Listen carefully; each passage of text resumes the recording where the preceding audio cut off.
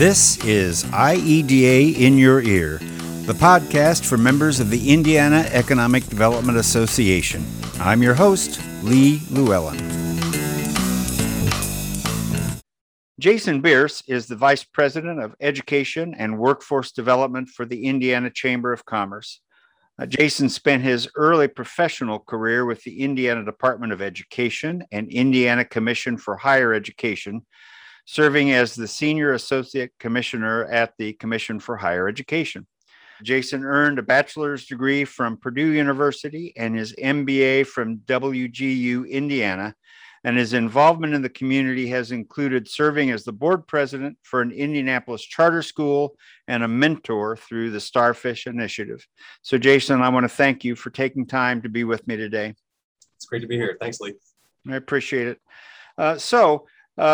We're talking about workforce development and initiatives through the Indiana Chamber today, and most economic development professionals in Indiana are very well aware of how critical a trained workforce is to the health and the productivity of our business sector.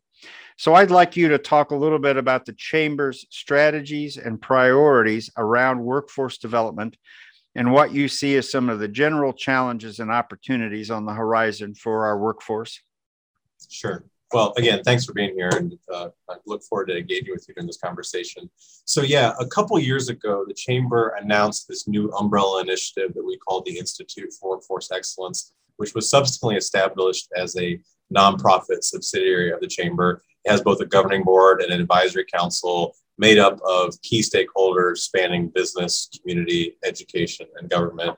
And to your point at the outset, what led us to that was, one, consistent feedback from our members that workforce-related issues, the quantity or quality of the talent supply was really either at the very top of their list or certainly on their short list of concerns. And of course, again, I don't need to tell you and your listeners that this is an area of concern that spans all geographies, all localities, all industries, all business sizes. And so it kind of really led us to think about how we as a statewide Chamber of Commerce, like what value added could we provide in this space. It's sort of an intermediary or connecting point between the public and private sector.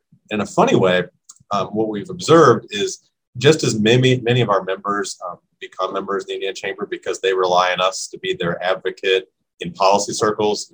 Most business leaders don't have the time or the wherewithal to spend their days tracking legislation at the Indiana State House, let alone out in DC, and they often rely on us, if not entirely, at least in a complementary fashion to their own government relations capacity, to sort of advocate on their interest and let them know when something's coming down the pipe that is relevant to them and their concerns. And what we've come to observe is there's a very similar need in the workforce development space. We find that employers, whether they're members of the Chamber or not, generally fall in a couple of groups. One of which is they have little knowledge or awareness of what all the variety of workforce-related training programs, services, grants, et cetera, what those are, or they have some awareness of what those offerings might be, but they're unclear on how to go about navigating, to say nothing of a general reluctance from the private sector to engage, with government programs because there's a general recognition or at least a perception that it can involve a lot of bureaucratic red tape and the like. And so we think we're well positioned, as a statewide business association to kind of help come alongside employers in particular, but certainly groups like your association that work closely with employers to how can we help those communities and constituencies better navigate that workforce development space in much the same way that we try to help our members and the business community at large navigate the policy space. And so really that is kind of where we're focusing our time, kind of in three overarching areas. One, partnerships. How can we strengthen intentional talent pipeline partnerships that span business, community, education, government? The second is one I kind of already talked about, which is, and I know we'll get into this in greater detail during this conversation, what are tools or services we can provide to help Hoosiers, particularly employers, better navigate this ever-expanding wealth of talent programs, providers, and find what's relevant to them, what's a good fit for their needs. And then the last point, which I've also sort of referenced, is in the policy and practice space, what can we do to inform workforce policy, through research, through our employer surveys, which I think we might get into in a bit more fashion, and also strengthen that kind of feedback loop between the public and private sector. As I said, a lot of programs out there, a lot of great resources out there. How do we, as the business community, go about providing coherent feedback to whoever's offering those programs and services, so they can get better and more relevant over time? So I know that was a lot, but that's sort of in a nutshell kind of what we're intending to do at the Chamber and through our Institute for Workforce Excellence. And there's some moving parts under that hood, but at a high level, that's kind of what we're trying to accomplish. So talk a little bit. So you've talked about the formation of the Institute, and talk a little bit about kind of from your perspective right now. We're all dealing with this, but what's the view of the Indiana workforce right now on behalf of your members? What do we see as some of the critical challenges with the workforce right now that you're hoping to address long-term through some of the programs at the Institute? Sure. Well, let's start with the good news, which is, after a pretty rough couple of years, which again, don't need to remind you and your listeners what we've been through, that employers are back in a place where they're ready to grow again.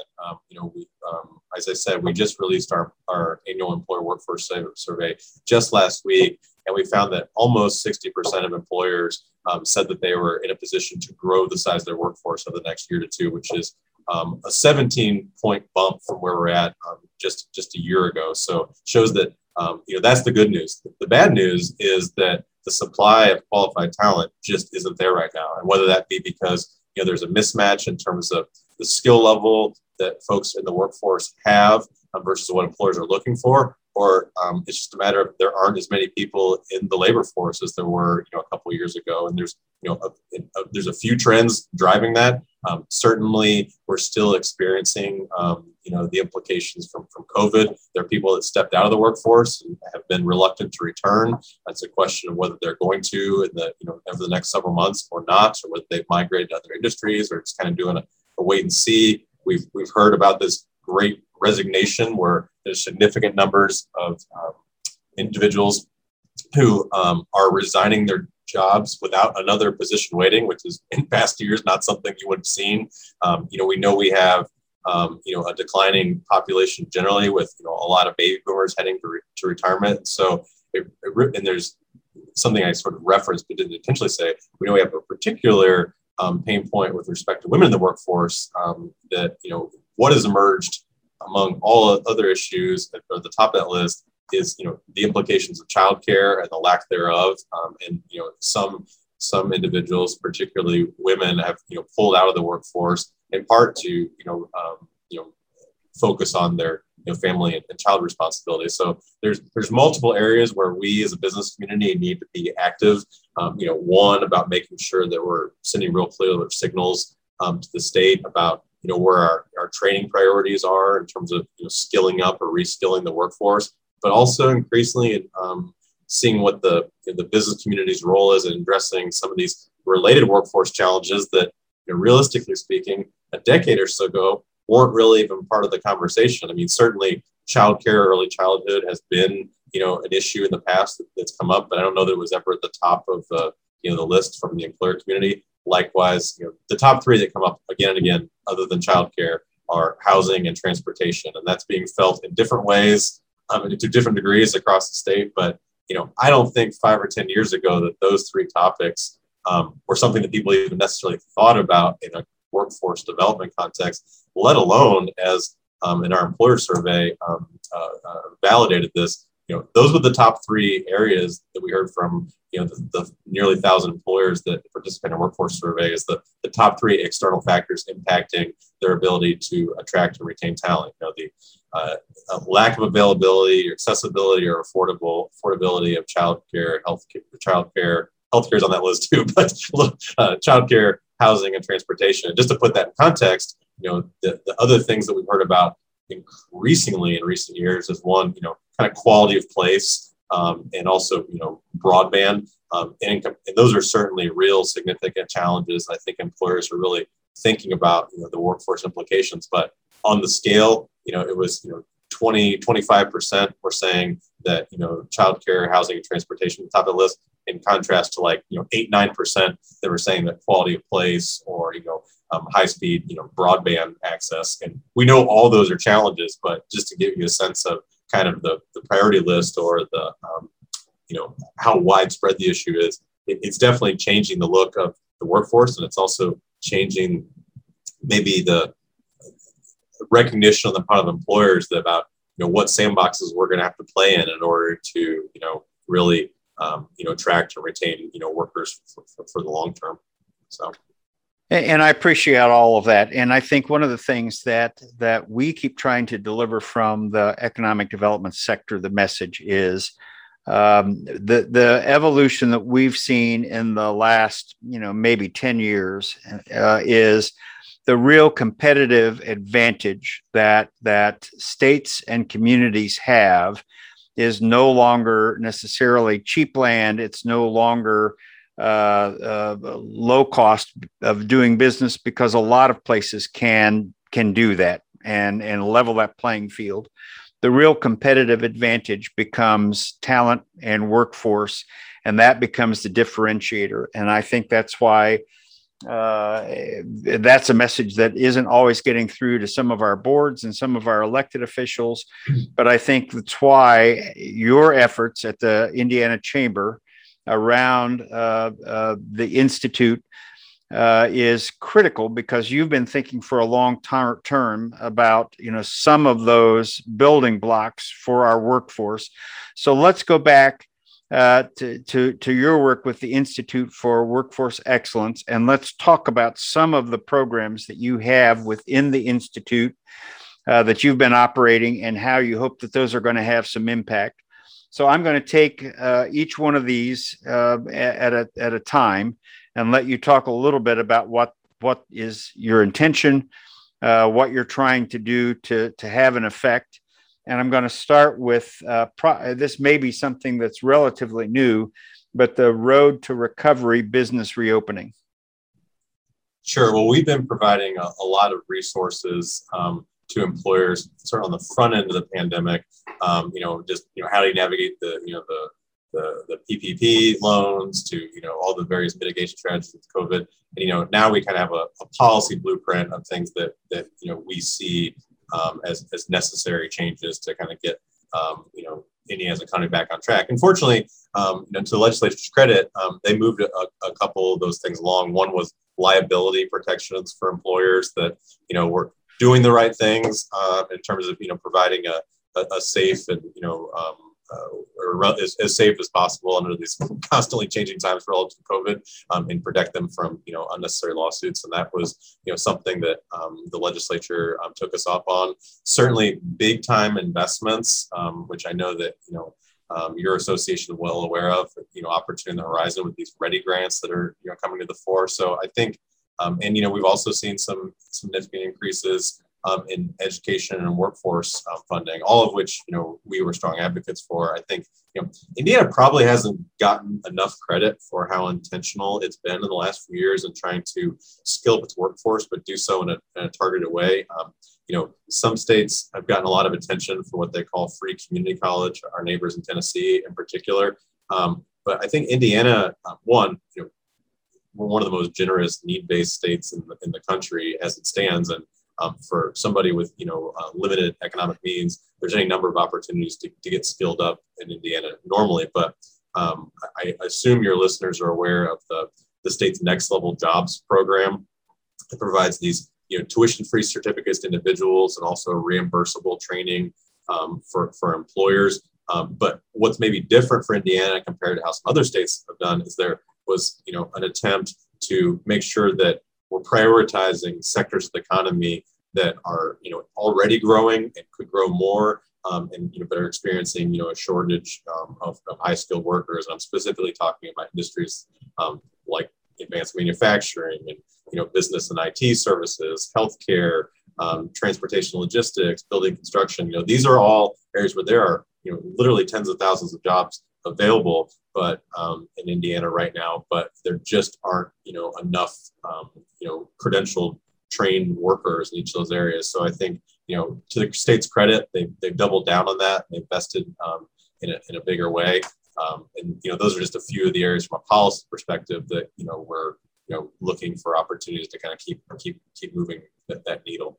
A couple of the things that we're working on that are kind of under the umbrella of the Institute. One, we recognize that part of this is a messaging challenge, and that almost across the board there's a desire from the public sector is in terms of employers being more deeply engaged in various ways, but also we've got to do a better job of communicating what that looks like, whether it be just helping to paint the picture for where our labor market is and where there are opportunities in terms of untapped talent pools, whether that be employers speaking in a more coherent voice around the competencies and skills that they most desperately need, so we can feed that information back to governments and education providers that are got programs in the pipeline. They're looking to align those whenever possible with the industries of need.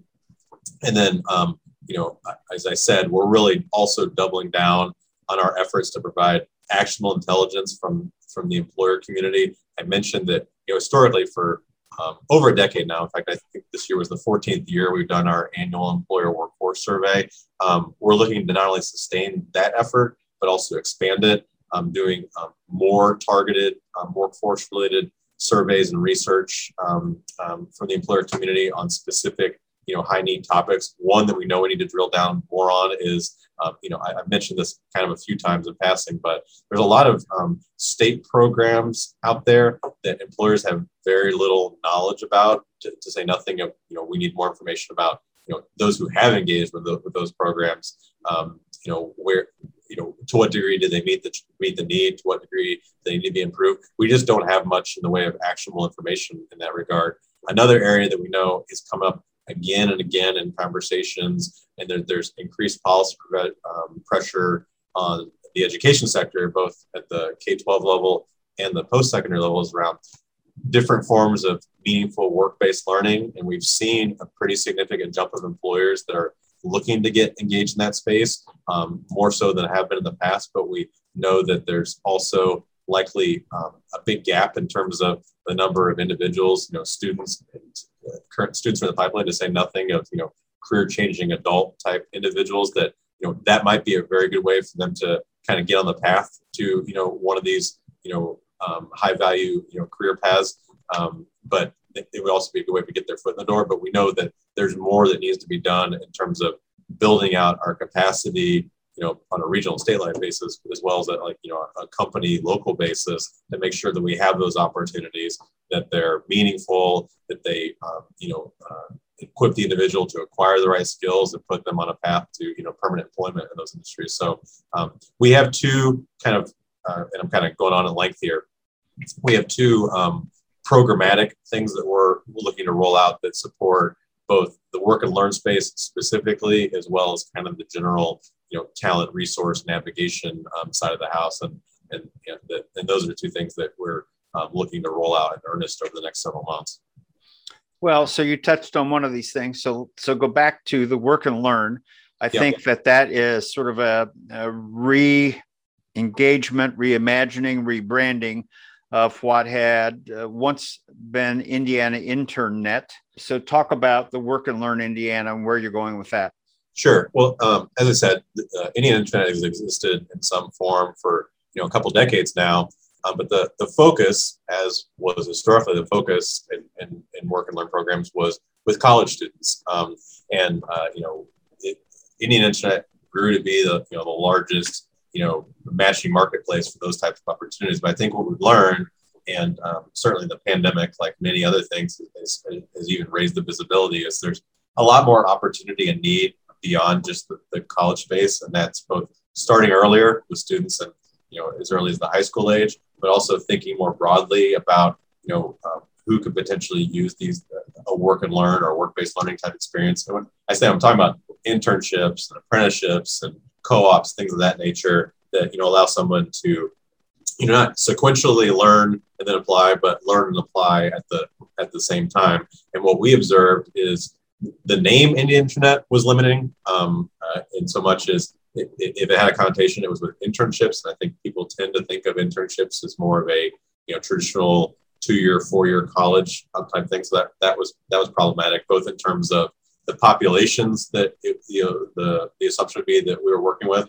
but also the models that we were being supported. So through this rebrand from what was Indiana Internet to now Work and Learn Indiana, we're really looking to expand in both directions, both in terms of the populations we serve, as I said, not walking away from the college student population, but looking to get much more deeply engaged earlier with younger students, particularly at the high school age, but also looking more broadly to how can we leverage work-based learning opportunities to support career-changing adults or those from the military. I mean, there's various disadvantaged populations out there that the federal government has identified and even provides tax credits to employers who hire those individuals, whether that be individuals with mental or physical disabilities, whether it be the formerly incarcerated, et cetera. And sometimes, we know employers can be a little risk adverse when taking on, a potential employee that might be outside of, their typical talent pool they draw from. But we think that this is another one of those strategies that might be a little bit lower barrier to entry for the individual as well as the employer. And, we just want to make sure that we're doing our part to kind of address that need. If I could give a quick commercial for one of the things that we do in partnership with the state through what is now Work and Learn Indiana is we facilitate connection to the state's work study program, which is called Earn Indiana, and is traditionally, much like Indiana Internet itself, that fund was limited to college-age students. And what that means for employers is, in effect, if an employer were to hire a low-income student who was EARN eligible, which is how they would be eligible, if they provided an internship type opportunity to that individual, the state will pick up up to 50% of that individual's wages. So, if an employer was paying $10 an hour, it would cost the employer $5 an hour, with the goal being, we want to create an incentive for employers to hire individuals from a low-income background who, realistically speaking, probably don't have the same, professional network that somebody from a more advantaged background would have. That's all long-winded context for, we sought legislative change that is basically taking effect in the now term that would expand that opportunity to high school age students as well. And so, we're looking at this kind of as a lift all boats strategy that, it's an incentive for employers to get engaged earlier and bring down the cost for doing so, but also give a leg up to, low income 21st century scholar type students to put them on a path to, a career or an industry where there's a lot of need, but there's also a lot of opportunity. So we're getting ready to roll out a grant opportunity, working with a handful of communities across the state to really build this out and scale it out at the high school level, with the goal of expanding statewide in the next year or so. So just a quick commercial to kind of put something on the radar for economic development professionals out there that are thinking about all the tools in the toolbox and ways that we can start building out or expanding our current talent pool. We think getting engaged early and often is one way to do so. And if this funding support can provide an additional incentive to get more employers engaged in that regard, we think all the better. So that's kind of what we have going on in that arena. Okay, I don't know if this is an extension of related, but then you also have a program called Engage Mentoring. Yes. So one of the things that we're going to be, this is actually a really great tie-in to the other big programmatic thing that we have going on, which is this creation of this resource that we call the Talent Resource Navigator. But it's sort of an early adopter. We're looking to form partnerships with, partners or vendors, for lack of a better term, that, provide services that are aligned to our employer need and our members' needs. And one that we've recognized as, a good strategy, both on the attraction and retention side of the house with employees, but also from a diversity, equity, and inclusion perspective, is mentoring, right? And I don't think it's that tough of a sell for an employer to recognize that having a robust mentoring strategy probably is going to pay some dividends, but how to go about doing that in a scalable way can be a challenge. So one of the partnerships we've formed is with a group called Engage Mentoring that provides sort of a turnkey mentoring platform that's largely web or phone based, but makes it pretty easy for employers to both identify individuals within their company that they would want to be either serve as a mentor or be a mentee, but it also allows them to connect with individuals from outside the company as well. So, particularly for a company that's trying to become more, have a more diverse staff and talent pool, but just isn't there yet. This allows them to leverage, professionals outside of the four walls of their business as well. But it makes it easy to schedule, makes it easy to focus on particular skill areas. And, this is one of those things that we're moving forward. If there's a program or service out there that's free, we want to make it available to as many employers as possible free. If there's a charge, as there is for engaged mentoring, we'd like to negotiate some sort of benefit to chamber members from the employer community. In this case, we've negotiated a discount for any chamber member that decides to avail themselves of this mentoring service or incorporate what they're doing. They can do so at a discount if they're a chamber member. Again, not trying to limit it to chamber members. That's not kind of our strategy moving forward. We really want, if there's a best practice or a program or partner that can support that best practice, we want to make that but more widely known and more accessible. But if somebody's collecting a fee on the other end, we'd like to negotiate a cost break for our members or some sort of revenue share or referral fee for us to help sustain our internal programming here at the chamber as well. I don't know if there's anything else you want me to add related to engaged mentoring, but they are one of those early adopter partners that we hope to be working with more of over the next several months. Okay. So I think one of the things that I've certainly heard Kevin Brinegar talk about on numerous occasions is the impact, the cost, the long-term challenges that the wellness of our Indiana workforce brings to the cost of doing business. And I think that the chamber has been a leader in trying to advance that discussion over time. And so I see that one of the elements of the Institute for Workforce Excellence is the Wellness Council of Indiana. So talk about why and then what the Wellness Council of Indiana is trying to accomplish under that workforce banner. Sure. Well, there's a lot there, and you kind of gave a perfect summary. One, we know that unfortunately, Hoosiers are not the healthiest population on the planet, and one of the areas is that we have pretty high smoking rates, and that's one thing that we as a chamber have worked really hard on. Unfortunately, we haven't gotten there yet with the Indiana General Assembly, but we have one of the lowest tax rates for tobacco products in the country. I think there's been a reluctance on the part of the legislature to increase that significantly, in part because I think they're, as Kevin talks about, they're viewing it more from a revenue perspective than they are from a smoking or tobacco cessation perspective, which from our perspective, that's exactly what it is. Anything we can do to deter people from, engaging in these, products that are, going to have likely devastating impacts to the individual, but also to our workforce. We know that, not to pick on smokers for a second, but I'm going to, that, they tend to have some of the higher healthcare costs. They tend to have, some of the, larger absentee rates. And so, that's something in partnership with the Alliance for Healthy Indiana that we really kind of beat that drum that, the General Assembly, as much as there's a tendency to think about this as something that we'll do later when we really need the money, this is something we really need to do now as one among many strategies to bring down our healthcare costs, which we know are among the higher in the country based on some research that's been done. So that's one. Anything and everything we can do related to helping Hoosiers be healthier, and we'll continue to beat that drum with the hopes that the Indiana General Assembly will take a more proactive stance in that particular arena.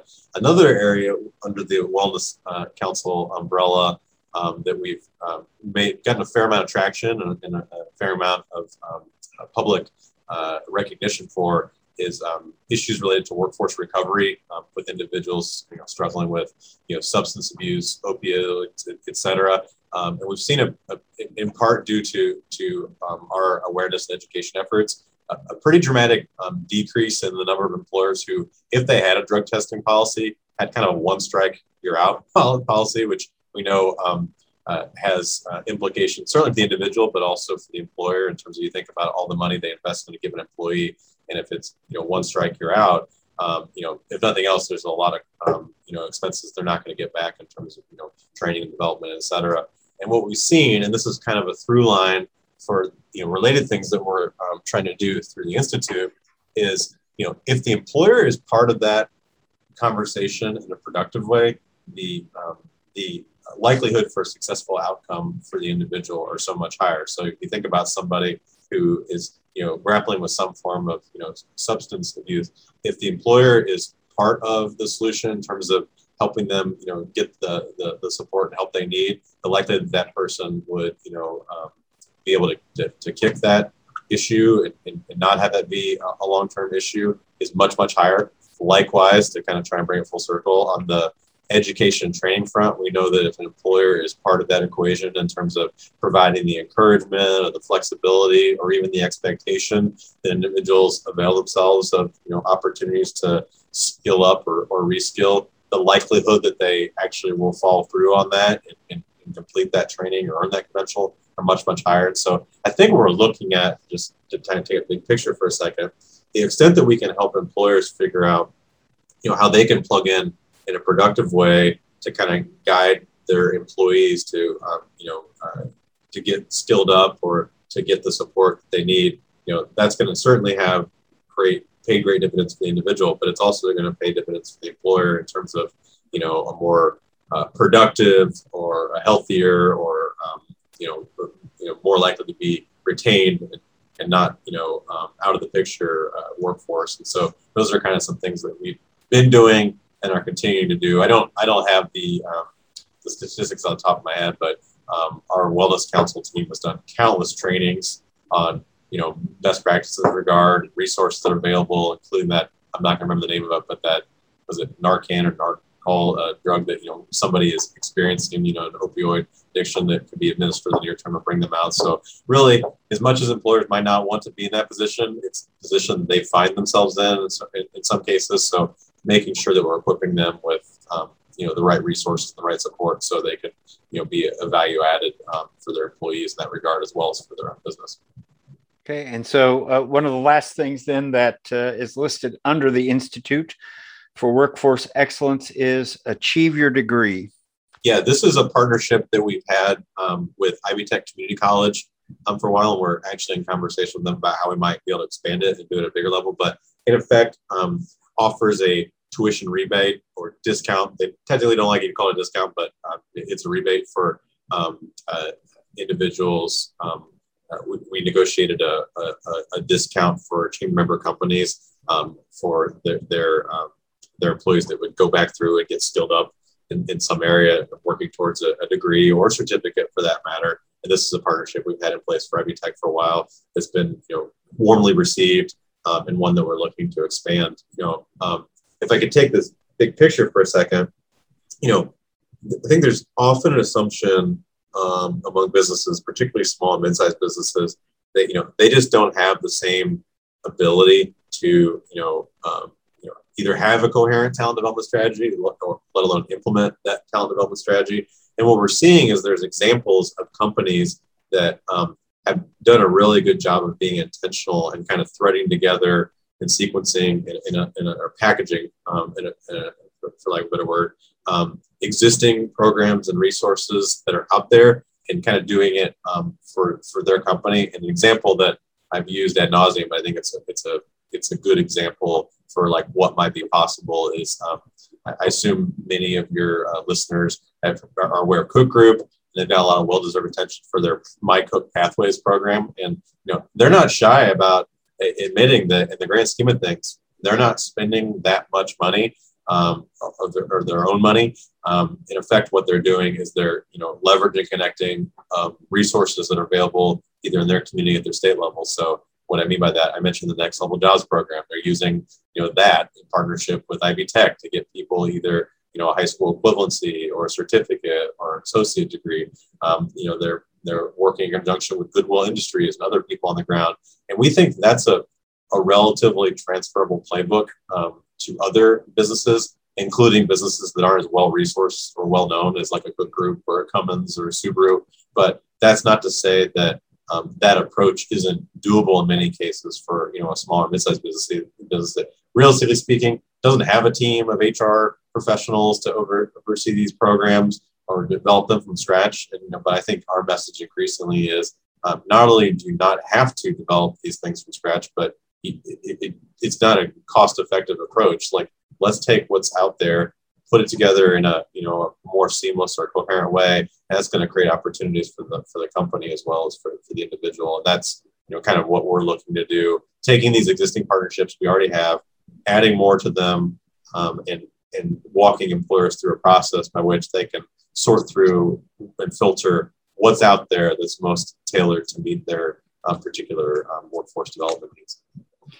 And I will say that I did do a podcast with Nikki James from Cook, talking about My Cook Pathway and talking about the program that they put. So it's good that you mentioned that. And I'll do a reminder for the folks who are listening that they can go back and listen to the podcast on My Cook Pathway to better understand at a little bit more detailed level how they structured that. And you're right. When they talked about that, it was about the fact that it was very low cost to Cook Group. It was just a matter of number one, them being sensitive to their workers' needs and scaling a program to meet the workers' needs at the workers' level, and then really just knowing how to assemble the resources that were already available to help accomplish what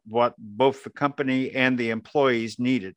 So that's a perfect lead-in. And of course, you planned it this way, Jason.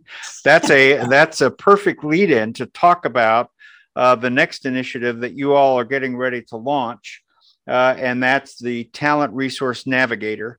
Because I think you've alluded you've talked about this a little bit previously, but I think you've alluded to that there are lots of programs, there are lots of tools that are available, and it's very difficult for employers who have other things to do, like run their business, to really be able to navigate, to understand, to be able to assemble many of the tools that are available. So talk about, as you are getting ready to launch the Talent Resource Navigator, what is it? How is it going to work?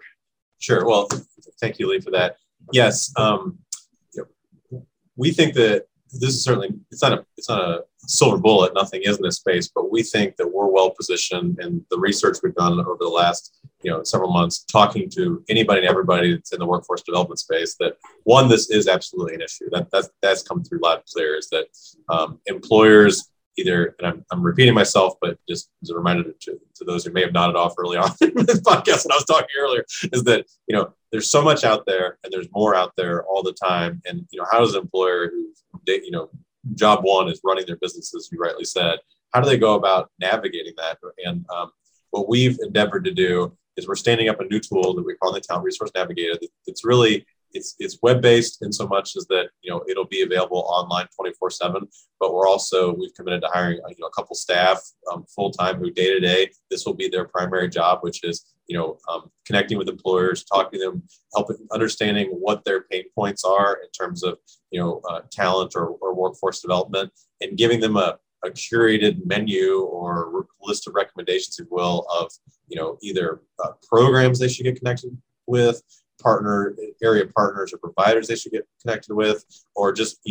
best or promising practices that they could model that could be supported by these partners and programs. And so really the aspiration here is for think of it as a combination Amazon everything workforce store meets Angie's List, in terms of be available to anybody and everybody who is interested in maximizing the potential of the workforce. But we're not really here to create or even house any resources. Rather, we want to be an aggregator and a connector and a facilitator for those who've got an identified talent need, and partners, providers on the other end that are prepared to help them take the next step. And so what that looks like in practicality is a web resource that we plan to launch in the first quarter of next year. We're in the process of building it right now. That, as I said, will in a systematic way help winnow down what's out there, whether it be at a state level or a regional level, whether it be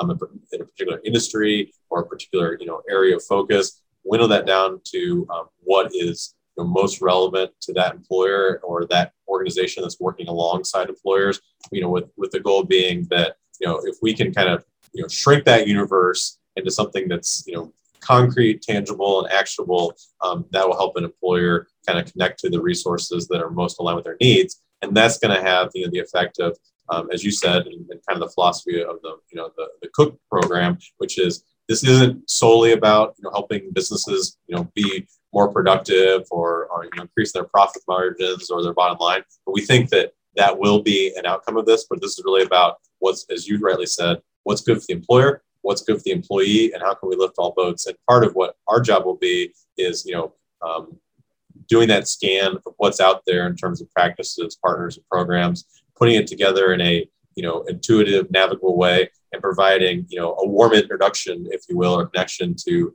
folks on the other end. In terms of providers that can, help that employer or that organization take the next step. And we're going to have, staff that we'll be hiring, later this year that will kind of be there to walk employers through that process, because we recognize no matter how intuitive or well designed, a website is, for lack of a better term, it's probably not going to be sufficient, and there's going to have to be, some conversations and some handholding to, get an individual from where they are, from where they need to be. And so, in a nutshell, that's what we're going to be doing is, doing an inventory of, what are the practices and programs, potential partners out there, developing a quality rubric, for lack of a better term, that, around, what is it repeatable? Is it scalable? Is it high quality? Is there evidence that an individual or employer has taken advantage of this program or service and benefit from it? And how can we take that information and feed it back, as I said at the outset of this discussion, to the partners or programs at the other end that ostensibly are trying to engage with employers or trying to meet employer needs, but we know that feedback loop isn't always as strong or coherent as we would like it to be. So in terms of timeline, as I said, we spent the first part of this year really talking to anybody and everybody that's active in the space, both employers, regional chambers, other local economic development groups, talking to folks in the education sector, from the government sector, et cetera. As I said, one, validating this is a need. Yes, it is. Two, validating whether or not we as a statewide chamber were well positioned to kind of serve in this facilitator intermediary capacity. And the short answer, much to our delight, was yes.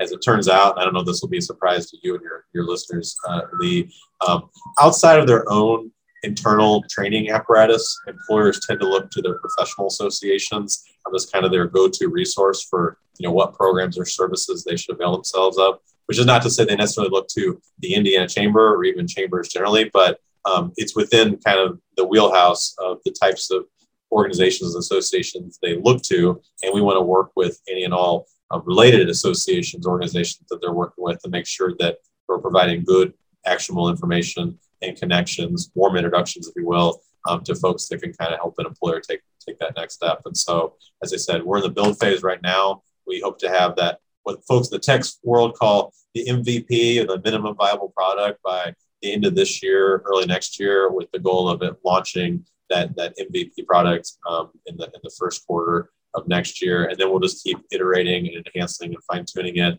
as we learn more, as the system gets smarter, as we look at ways that we can automate functions and, draw connection points between, if an employer or organization has, struggled with, X and Y, it's likely they might have a similar need with respect to Z. Similarly, if you've taken advantage of, program A or B, there stands to reason you might benefit from program C. And so, coming out of the gate, we got to kind of manage expectations a little bit. We're not going to be able to solve everyone's problem, but we can at least, develop a process and kind of a systematic approach to, how can we take those isolated successes that we know are out there and not make them so isolated, not make them, limited to a given company or community or industry, but, how can we find those, strategies and practices that, are replicable, are scalable, just folks don't have, they have gaps in terms of their understanding or internal capacity on how to go about, standing that up. And that's where we think, as the state's largest non-sector specific or industry specific business association, that we can go a long way towards kind of helping raise the visibility of what's out there, what's working, and kind of get people connected to it. But again, this is by no means something that we're looking to do on our own. We think that we can be a support or service to related what I call employer adjacent entities. Think about local workforce investment boards, local chambers. I assume your LEDOs. I assume your listeners are aware of they call the Indiana Talent Network. This group of intermediaries around the state, whether it be ROI down in the Uplands area, or like Echo in the Columbus area, or Horizon Education Alliance up in Elkhart. There are these intermediary type organizations that are already trying to connect these dots between educators and employers, and the public sector generally. We think this could be a resource for those groups as well, because one of the things that came through loud and clear is that the employer community really wants to plug in and connect with what's available locally in their backyard, but sometimes they don't have the wherewithal to know how to go about doing that. So we think this might be as much about making smooth handoffs or connections to folks in people's own backyard as it is getting them connected to state level or resources or programs. So that's in a nutshell what we're trying to do. Hopefully that made some sense. Yeah, and as I think when we talked about this earlier, I think when you're ready to launch, I think we would love to have an opportunity to provide some training and orientation to the local economic developers, who, as they are making their business retention and expansion calls, I think if they understand the model and are able to help direct employers to that navigator resource, I think we can certainly, going back to one of your earlier themes, I think that's a good partnership opportunity for our two organizations. 100% agree. And I should say we're in related conversations with the IEDC, because I think, to their credit, they're recognizing that so much energy goes in on the front end to wooing a business here, putting together that package, but like, what's that next step look like in terms of how you can support these businesses once they're here, once they expand? And so we're looking to do this in partnership with them, but would 100% welcome engagement with you and your constituents. And we'll even be looking for some early adopters in that kind of alpha beta test type phase. So maybe reaching out to you, Lee, in the months ahead to see if there are members of your constituency that might want to dip their toe in a little early. But beyond that, certainly we'll want to come back to you when we've got something tangible to show you all. But if we're not building this to meet others' needs, then we're not really building anything that's worthwhile. So the more that we can clarify those needs in the front end, the better from our perspective. So appreciate that opportunity. Okay, Jason, I really appreciate you taking time to go through all of this today. I think this has been helpful and will be helpful to our members. Jason Bierce is the Vice President of Education and Workforce Development for the Indiana Chamber of Commerce. He's been talking today about the Institute for Workforce Excellence and a number of initiatives that the Indiana Chamber has related to workforce. Jason, again, thank you so much for your time. Well, thank you, Lee, and thank you for everyone in your association, what you're doing. I know you all are engaged in related challenges and related efforts, and so really appreciate your partnership. I appreciate it. Thanks. All right, take care.